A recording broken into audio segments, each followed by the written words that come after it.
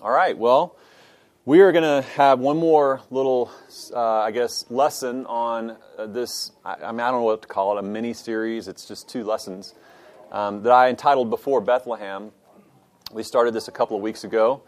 We settled in on the passage in Luke chapter 1, and really we went through verses 1 through 17, and that great account of the appearance of the angel in the temple to Zacharias, and the foretelling of the birth of John the Baptist, and that whole scene there. We kind of looked at that very briefly. But really what we focused in on last time is this question, really, of what do we do when God seems silent?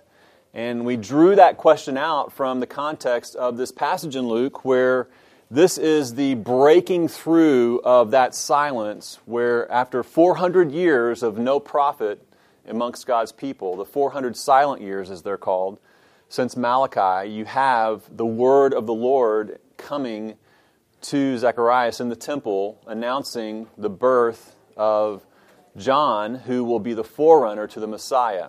And so we talked about this whole question, what do we do when God seems silent, and how do we respond? We looked at some characteristics of Zacharias and Elizabeth in this text and how they're characterized there as righteous and faithful, just steadily faithful. We talked about how we are to recount the goodness and kindness and works of the Lord, even at times where we feel distant from God and we feel like that God is silent. And then, of course, we use sort of some historical reference points that characterize the time in between the prophet Malachi and the coming of the New Testament era and the speaking of God most clearly through His Son in the New Testament time, by looking at how God was moving in history, how God was providentially working and moving throughout that period of time in some very distinct ways, even in preparation for this significant portion of redemptive history and God's sovereign redemptive plan that we see unfolding here in Luke chapter 1, and how God was really setting the stage, setting the table in some key ways, some very practical ways, through the various epics of leadership and sovereign rule in the land of Israel. And we concluded our time by just referencing Colossians chapter 4, verses 4 through 5, that says, "But when the fullness of time had come, God sent forth His Son, born of a woman, born under the law, to redeem those who were under the law, so that we might receive adoption as sons." So that we just acknowledge and recognize that God is never silent. God is never still. He's never not working or moving or accomplishing His good purpose, even though it might seem that way to us. And even in light of this Advent season and looking at this Advent passage in Luke chapter 1, we see how God was at work, and He brought about the coming of John, the forerunner of Christ, and the coming of Messiah when it was time, in the fullness of time, at the appropriate time, according to His timetable and His purpose. And He was setting all that up. So we dealt with this issue briefly of when God is silent, this question of what do we do when God is silent, how should we respond when God is silent, and really probed a little bit more deeply to make the confirmation that, is God really ever silent? And the answer to that is obviously no, not in the most transcendent sense. Today I want to look a little bit from a different angle in the same passage, and let's just talk about when God steps into history, when God steps into human history.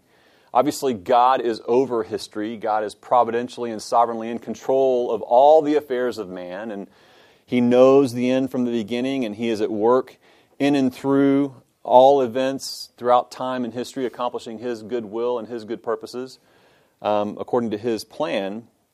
But obviously, God also steps into history in unique and profound ways. And of course, when we see this New Testament, New Covenant era and the coming of Christ, we see this in a profound way.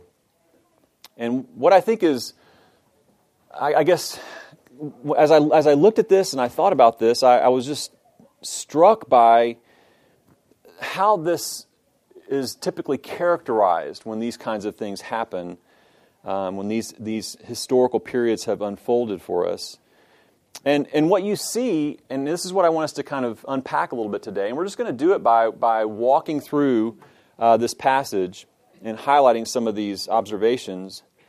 But what you see is this stunning convergence of what you might just call the utterly and completely common with what, and again, I struggled with coming up with the right terms, and I don't even think that this captures it effectively, but this convergence of what is utterly common with this understated miraculous. Which seems contradictory. How do you understate the miraculous? Really, we need to maybe put a fine point on the idea or the concept of miracle. We're talking about God intervening supernaturally into history, into time and space, and accomplishing or doing something that cannot be explained in any other way other than in supernatural terms. So we're not talking about God's providential work, things that could be explained naturally, but you know that God is sovereignly at work over the natural universe and the natural course of history. But we're talking about God intervening in ways that are utterly and completely divine and miraculous and cannot be explained any other way. I mean, the incarnation would be like the preeminent example. You can't explain that, or the virgin birth, I should say, more specifically. You can't explain that through any other means other than an act of a miracle work of God.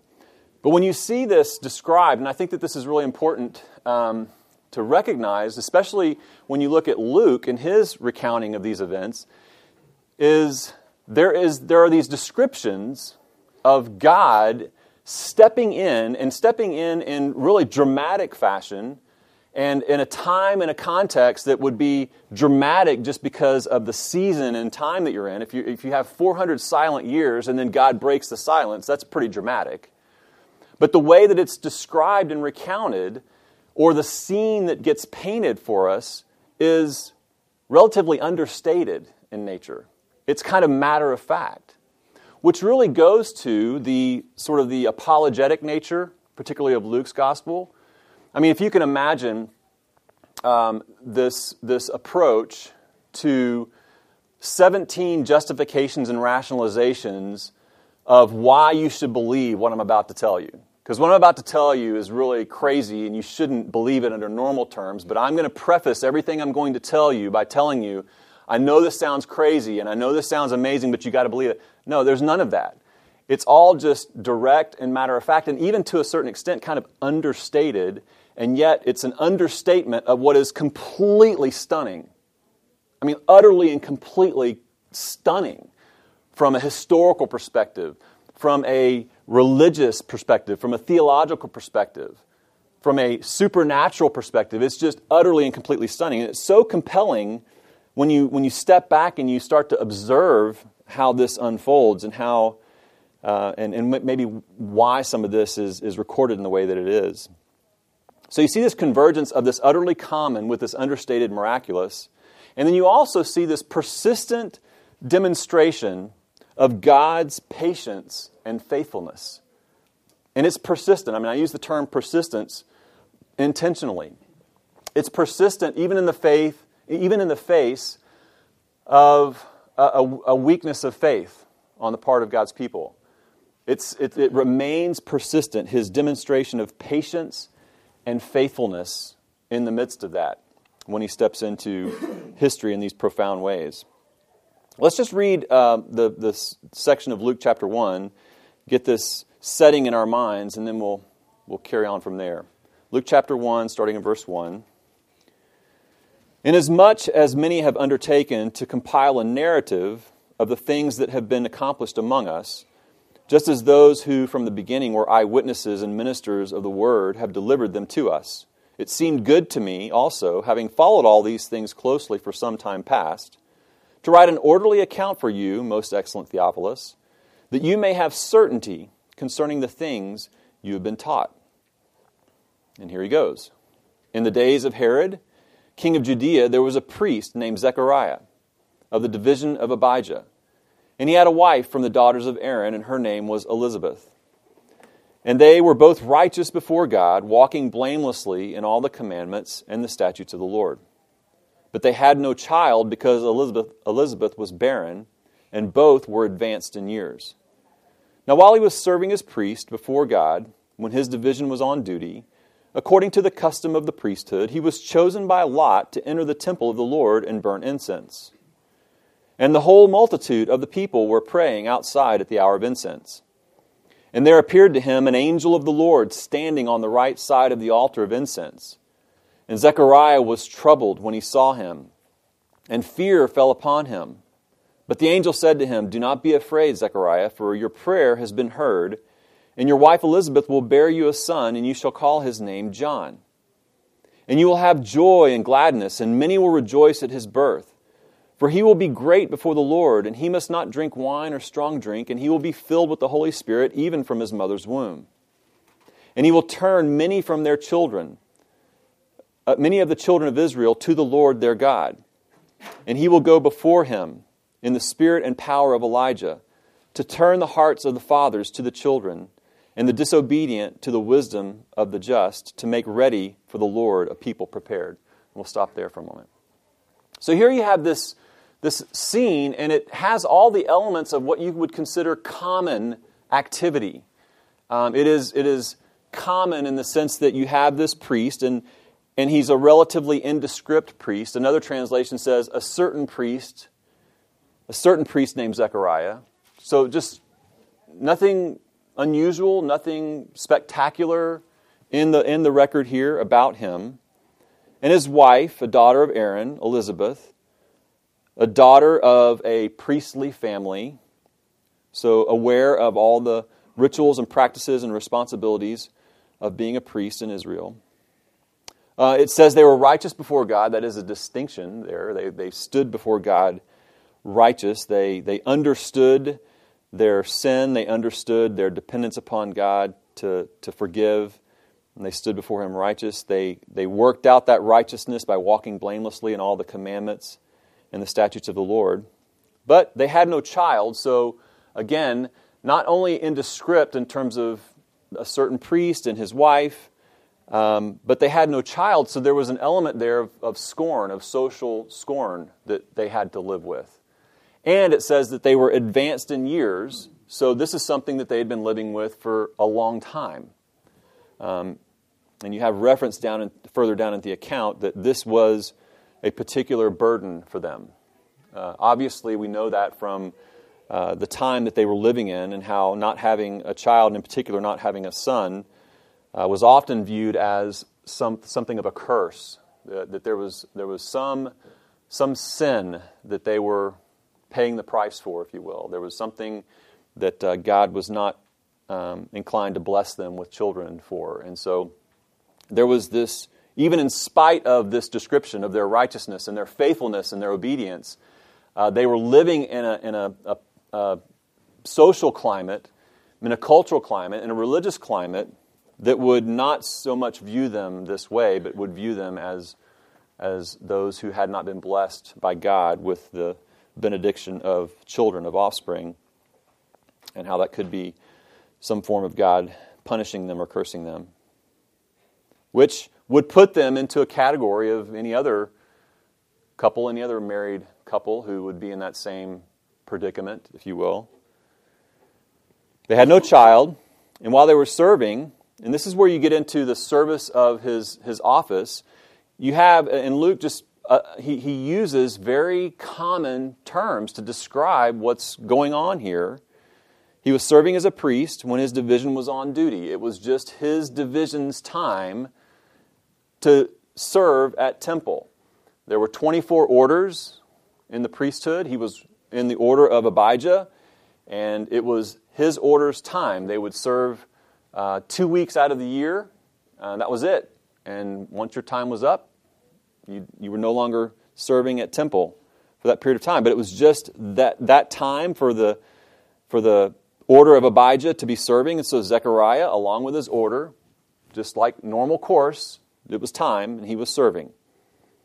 Now, here's where it gets a little bit unique for him, and I say a little bit unique, it's actually quite dramatic.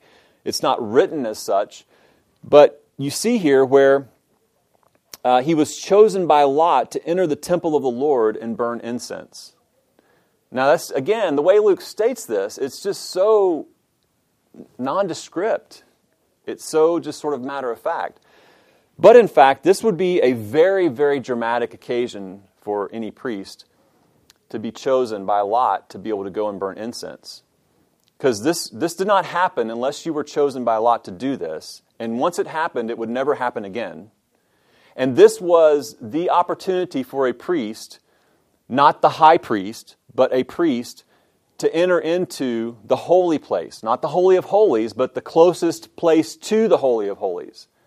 So in terms of the life of a priest, this was a big, big, big deal for him to be able to go in and perform this service of worship and burn incense in the temple.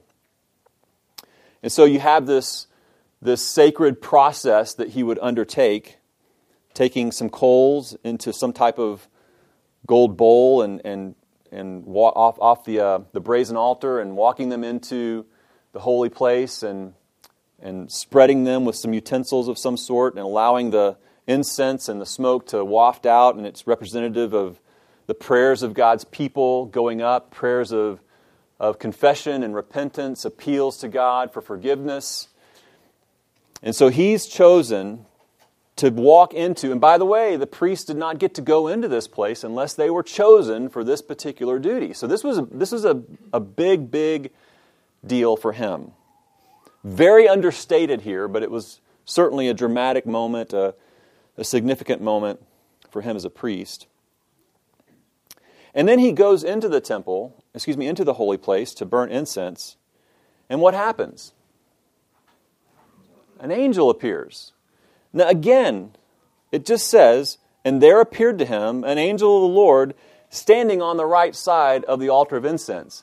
Just in case you're wondering, I'm going to give you the location of where the angel appeared. Now, there's people that would try to infuse some type of symbolic meaning into where the angel appeared, standing on the right, and infuse some type of theological significance. But it's probably more aptly stated that Luke is just trying to be precise historically and say this is what happened. Like if you're wondering where the angel showed up, it was to the right of the altar of incense. But even still, it's very understated. We're talking about an angel of the Lord. Now, what do we find out later in the account? Which angel is this?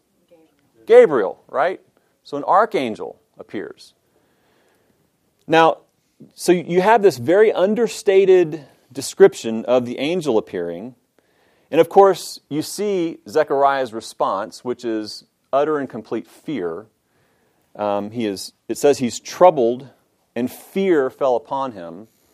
And of course, as we know throughout Scripture, that's a very common reaction to being approached or confronted by an angel or the presence of God himself. I mean, you can hearken back to probably one of the more vivid accounts in Isaiah, when Isaiah is worshiping in the temple, and it says, I saw the Lord high and lifted up, and the train of his robe filled the temple, and it filled with smoke, and I saw the angels, and they were singing, Holy, holy, holy is the Lord of hosts. I mean, it was just, and he says, I fell as though dead.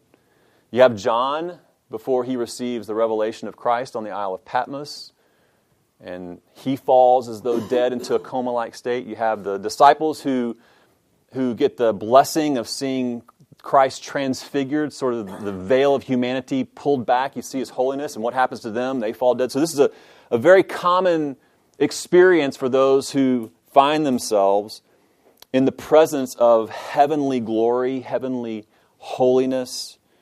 So you have this archangel, Gabriel, who appears at the right of the altar of incense, and he had stepped out of heaven and out of the very presence of God, most likely, and into this human space, this physical space, where?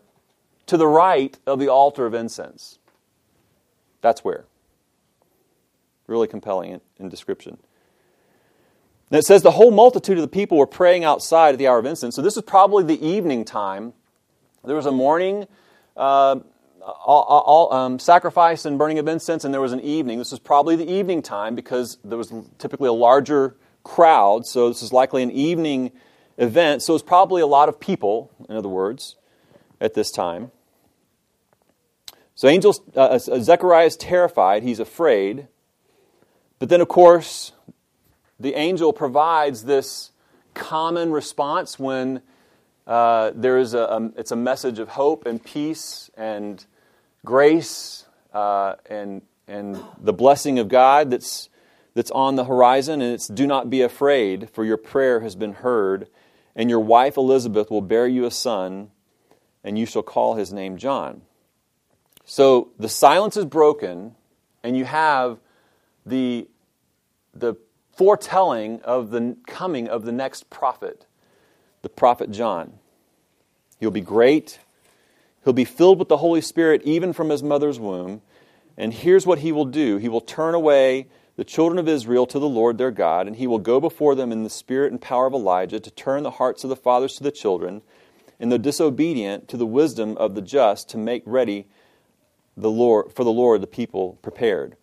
Now, when you look at this, you basically see John as having this prophetic, evangelistic type of ministry that's being foretold here. And really, that is a description of what he will do in addition to being the forerunner of the Messiah and preparing the way. But when you look at what was really going on, you look at the sort of the religious and cultural influences of that time, it makes that kind of ministry, I think, more poignant in nature. Who knows who were sort of the religious and cultural influencers at this time in Israel? Some names. You've heard them in the New Testament. Pharisees, Sadducees, scribes, chief priests. What are some others? What is that? The assassins. Like the Zealots. Okay, different. Yeah, the Zealots. The Zealots. You had the Essenes. We talked about the Essenes. They're not mentioned in Scripture directly. There's some implications that they're referred to in different places, but the Essenes. So let's talk about them for a little bit so you can kind of understand this cultural and religious dynamic that's going on here that John is going to be stepping into to turn people's hearts back to God. So we'll talk about the Sadducees for a moment. The Sadducees, who knows a little bit about the Sadducees? You probably do. I mean, if you're going to throw out a name like that, you got to know about the Sadducees. Well, they're the secular ones. Basically, they controlled most of the government there. They denied anything supernatural. They just basically used the trappings of Judaism to wield power over the people of Israel. Yeah, so that's a key identifier. Let me kind of add a little bit to that. It's a good description. Obviously, definitely they were the aristocrats, the ruling class. Wealthy, tended to be wealthy, held powers of position, including that of the chief priest and the high priest. They held a majority of the 70 seats on the ruling council, the Sanhedrin. They worked really hard to keep the peace with Rome, so therein lies some of the compromise that would come into play regarding religious conviction. They also made an awful lot of money. They on sacrifices, when people would bring their sacrifices there, they'd be the ones to determine if they were acceptable or not acceptable. And if you bought them from them, then they were acceptable, even though they might not, according to Hoyle, be acceptable. And also they were, did random money changing. Quite an enterprise, quite a lucrative enterprise that they were running. Again, this is all, though, against a backdrop of religious theocracy, of religious Israel. Okay, so just think about that, and you can even translate that into our current time and start thinking about some of the images of that we have here. They were extremely self-sufficient. They would deny God's involvement in everyday life. So it was more about man's involvement, man's sovereignty over his destiny. They denied any resurrection from the dead. They denied any afterlife.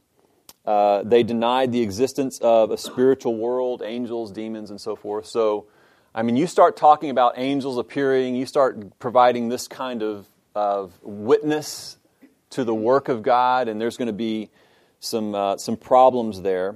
Interestingly enough, though, they did hold to the written Torah as authoritative, and they did not hold to the oral tradition as being authoritative, which is in contrast to the Pharisees. So the Pharisees were more like, and this might seem a little bit surprising, but they were more the common man's authority or influence. They were sort of like the middle class business leaders and religious influencers and societal influencers. They were held in higher esteem by the people than the Sadducees were. So they were the influencers amongst the common hoi polloi of Israel. They, like I said, they gave equal authority to the oral traditions and the written Word of God, the written law. And so you have all these, Jesus confronts this over and over again, right, in his ministry, where there's just all this added on rules and regulations and governing principles and practices, washings, and just on it goes, where they added to the law, and they added to it as part of oral tradition, and they gave the same authority or the same weight of authority to that as the written Word of God. They were more conservative in some ways theologically. They believed that God controlled all things, yet the decisions made by individuals also contributed to the course of a person's life. They did believe in the resurrection from the dead. They believed in an afterlife. They did believe in the existence of angels and demons. So they had some theological contradiction with them. So this is an interesting mix, right? You have the Sadducees, who were the aristocratic branch, and they did not believe that the oral tradition had any weight or authority, yet they also believed that man was more autonomous in nature than God being actively involved in the affairs of men. So, the Torah would be more about what God had done in the past, not so much what he's doing now, and yet it was still authoritative for law and for oversight and for ruling. Whereas the Pharisees had more conservative convictions about things like God being in control of the affairs of man and the resurrection from the dead and the afterlife and angels and demons and so forth. But they also added to the Word of God with their traditions. So it's an interesting mix, kind of a confusing mix in some ways. I just heard a John MacArthur sermon about it, and he was also saying that the Pharisees were more patriotic, which is why the people were more liked them more, because they weren't as interested in pleasing Rome. Cozying up to Rome. And, and that they also think the Pharisees came from a very holy, pious group during the Maccabean period. So it started out where they were really focused on being holy and pleasing the Lord, but then it had developed into where they had just added on to it. Mm-hmm. Interesting. The Pharisees were the great moralizers. They were the moral majority. Mm-hmm. Mm-hmm. Then you have the Zealots, it was already mentioned. And who knows what the Zealots are? They're willing to kill Roman soldiers. They're the revolutionaries, right? Yeah. So think of those who want to take over. In their minds, theocracy meant actual battle to win. There was a militaristic. Even at times they were terroristic in their, sometimes accused of a terroristic kind of approach, a militancy there. And the daggers they used were called Sicarii, and that's why. That's right. They think that Judas Iscariot may be a reference to him being of that group. That's right. That name was ringing a bell, but I couldn't remember what it was. Got it. So it was a political movement. They wanted to take over the Roman government. So you had the ruling class that was wanting to cozy up and appease the Roman government and kind of hold on to their position of power and influence and wealth and their money-making enterprise. You had the Pharisees, who were the moral overlords of the people, but also more popular amongst the people. You have the Zealots, who they're wanting to take over by force, whatever it takes. This is our right, and they want to take over. They want to take over the Roman Empire by force, and they're in the mix. You had the Essenes, who were more of a mystical group. They were kind of separatists, so they wanted to sort of separate themselves, kind of a monastic monk kind of idea. They wanted to separate from this degraded and compromised religious system, but they had some beliefs that were excessively mystical in nature. You had the Herodians in the mix. The Herodians they had political power. They were a political party that supported Herod, Antipas, and the Roman Empire's rule. They were affiliated as well, similar to the Sadducees. They favored submitting to the Herods, though. This is more specific to the Herods that ruled over Israel on behalf of the Roman Empire. And so they were anathema, basically, to faithful, loyal, patriotic Israelites. The Herodians were. So you have all this going on. You have all these different groups and factions under this umbrella of the chosen people of God, or the people of Israel, or however you want to sort of characterize that, and under Roman occupation and under Roman rule. And John, here's the message. Here's what John's going to do. He is going to turn people's hearts back to God. He's going to step in to this kind of mix, conflicting, at odds, power struggles, self-sufficiency, desire for control, motivated by violent takeover. He's going to step into that world and have this evangelistic, repent, for the kingdom of God is at hand kind of ministry. So it's very understated in its initial statement, but this is a major, major task that will befall him. As I thought about this, and I was kind of thinking about the religious and cultural context that this ministry would take place within, and of course extending into the time of Christ as well in his ministry too, but I couldn't help but think of God speaking to Moses and calling Moses. In fact, turn to Exodus chapter 3 and let's look at that real quick and just kind of think about this convergence of what is utterly common, what is tangible, what is like descriptive of real life in real time, this convergence of that with this understated, miraculous divine intervention into human history. Exodus chapter 3, we'll start in verse 1. Now Moses, if you're wondering what he was doing, he was keeping the flock of his father-in-law Jethro. That's what he was doing. He was keeping the flock. Moses was just tending sheep, is what he was doing at this particular time. His father-in-law Jethro, the priest of Midian, and he led his flock to the west side of the wilderness and came to Horeb.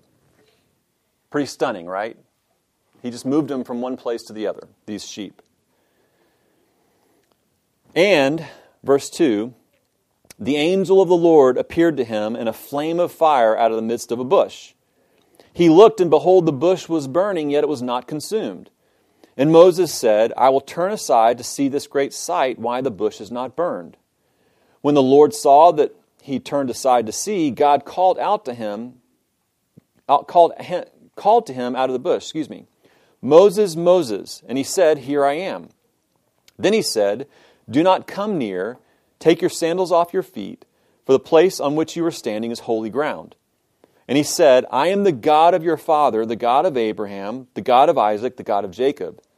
And Moses hid his face, for he was afraid to look at God. Once again, similar response. Then the Lord said, I have surely seen the affliction of my people who are in Egypt, and have heard their cry because of their taskmasters. I know their sufferings. And I have come down to deliver them out of the hand of the Egyptians, and to bring them up out of the land to a good and broad land, a land flowing with milk and honey, to the place of the Canaanites, the Hittites, the Amorites, the Perizzites, the Hivites, and the Jebusites. And now, behold, the cry of the people of Israel has come to me, and I have also seen the oppression which the Egyptians oppress them. Come, I will send you to Pharaoh. Okay, the man is tending sheep on a hillside, and he's moving them from one place to the next, and this conversation begins to happen, and here's what he's saying you're going to go do. This is your next assignment. I will send you to Pharaoh. Okay, a little alarming. However, there's more. I will send you to Pharaoh that you may bring my people, the children of Israel, out of Egypt. That's it? Okay, got it. Check. No big deal, right? Can you imagine? But Moses said to God, who am I that I should go to Pharaoh and bring the children of Israel out of Egypt? A fair question, I think. He said, but I will be with you, and this shall be the sign for you that I have sent you. When you have brought the people out of Egypt, you shall serve God on this mountain. Then Moses said to God, if I come to the people of Israel and say to them, isn't this interesting? Moses expresses concern about this mission and how it's going to come off with the people of Israel more than he expresses concern about having to go to the Pharaoh of Israel to say, let them go. That's a stunning thing there. Then Moses said to God, if I come to the people of Israel and say to them, the God of your fathers has sent me, and they ask me, what is his name? What shall I say to them? God said to Moses, I am who I am. And he said, say this to the people of Israel, I am has sent me to you. Now this, I think, captures why you have this, what seems like this understated miraculous in God's intervention into common human history. It's because that God is not stunned by his own omnipotent power, by his own omniscience and rulership over history. He describes himself as, I am. Just tell him I am sent you. I've got this. You've got to trust me. This is not going to be a problem for me. And so when you see this unfolding in the coming of Christ, in this Advent passage of the foretelling of the birth of John, which preempts the coming of Christ, and the vision of the angel to Mary, to tell her of the child that she will bear, that will be born of God. And in all this unfolding story, you have this understated description, this convergence of just common life and common people, and God stepping in, but it's not described in terms like, you're not going to believe this. This is going to really blow you away, people. Get ready for this. It represents the very character and nature of God as sovereign, eternal, omnipotent, omniscient, omnipresent. Nothing surprises him. Nothing throws him off his game. Nothing concerns him. He's not worried about tomorrow. He's not worried about how Pharaoh's going to respond. He's not worried about how the people... It's totally given us this perspective, or a glimpse into this perspective of the eternal, sovereign power and nature and character of the God who is going to do these things. If it were to describe these things in ways that we're having this great build-up, this rhetorical build-up to say, look, this is really going to be something. You got to get ready for this. I know it's going to be hard to believe. It's just matter of fact. This is God we're talking about. And if he says, go to Pharaoh, and I'm going to deliver my people, guess what's going to happen? It's just going to happen like that. If he says, you're going to have a son, and his name should be John, and he will be a prophet, and he will turn the people back to their God, he will be filled with the Holy Spirit from birth. Guess what? That's exactly what's going to happen. There's no need to make some big case for this. This is the voice of God himself speaking. I don't need to explain myself any further to you about this. I am. I am who I am. And I love the way Luke captures this for us. This is what's going to happen. In the midst of all of these competing ideologies, these competing religious influences, everyone competing for power and authority and influence, all of it to one degree or another, whether out of true and genuine conviction or whether out of just manipulative intent to control people, all of it with some reference to the God of Abraham, Isaac, and Jacob, were these people operating. And yet, here's this amazing account in Luke chapter 1 where the angel appears and says, "You're going to have a son. I know. You've been praying for it for a long time. I know you're advanced in years. I know your wife has been barren, but this will happen. And this is what you name him, and this is what he will do." Now you go further and you see, when you think about this other principle of how God is persistently patient in His faithfulness. He's persistently patient and faithful in accomplishing His purposes, even in the face of our lack of faith. Further down in the account, how does Zechariah respond? Right, he needs more confirmation. He needs more input. Now, what has happened? He's talking to an angel.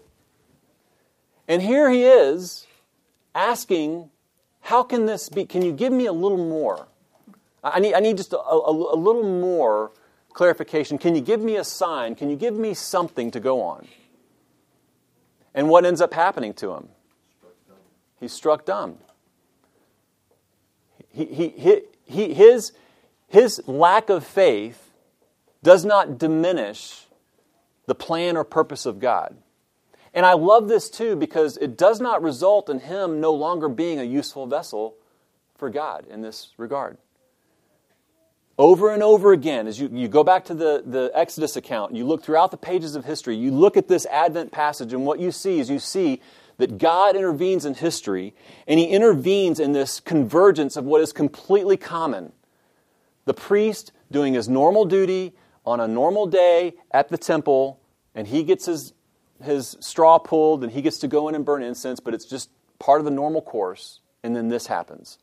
And the way it's described is just matter of fact. This is what God has said. This is what God will do. Let's go. Same thing with the conversation with Moses, tending sheep, moving sheep from one place to the next, and then God shows up and says, by the way, I need you to go to your taskmaster, your ruler, your leader, the one who could execute you on the spot and say, let my people go. And if the people squabble about this, just tell them I am sent you. That's all you need to tell them. That's it. And even in the face of that, what do we know happens with the people of Israel if you go back to that time? What ends up happening to them after God demonstrates His power? What do? And how do they grumble? What is the most stunning confession that they make? And left us in Egypt. We should have just stayed there in Egypt under slavery. So you see this persistent demonstration of God's amazing patience and faithfulness. Faithfulness to His people and faithfulness to His own sovereign purposes and plan to carry it out according to His desire and wisdom. On display. And you see it powerfully in this Advent passage as well. Amazing. There's a song that you probably have heard this time of year.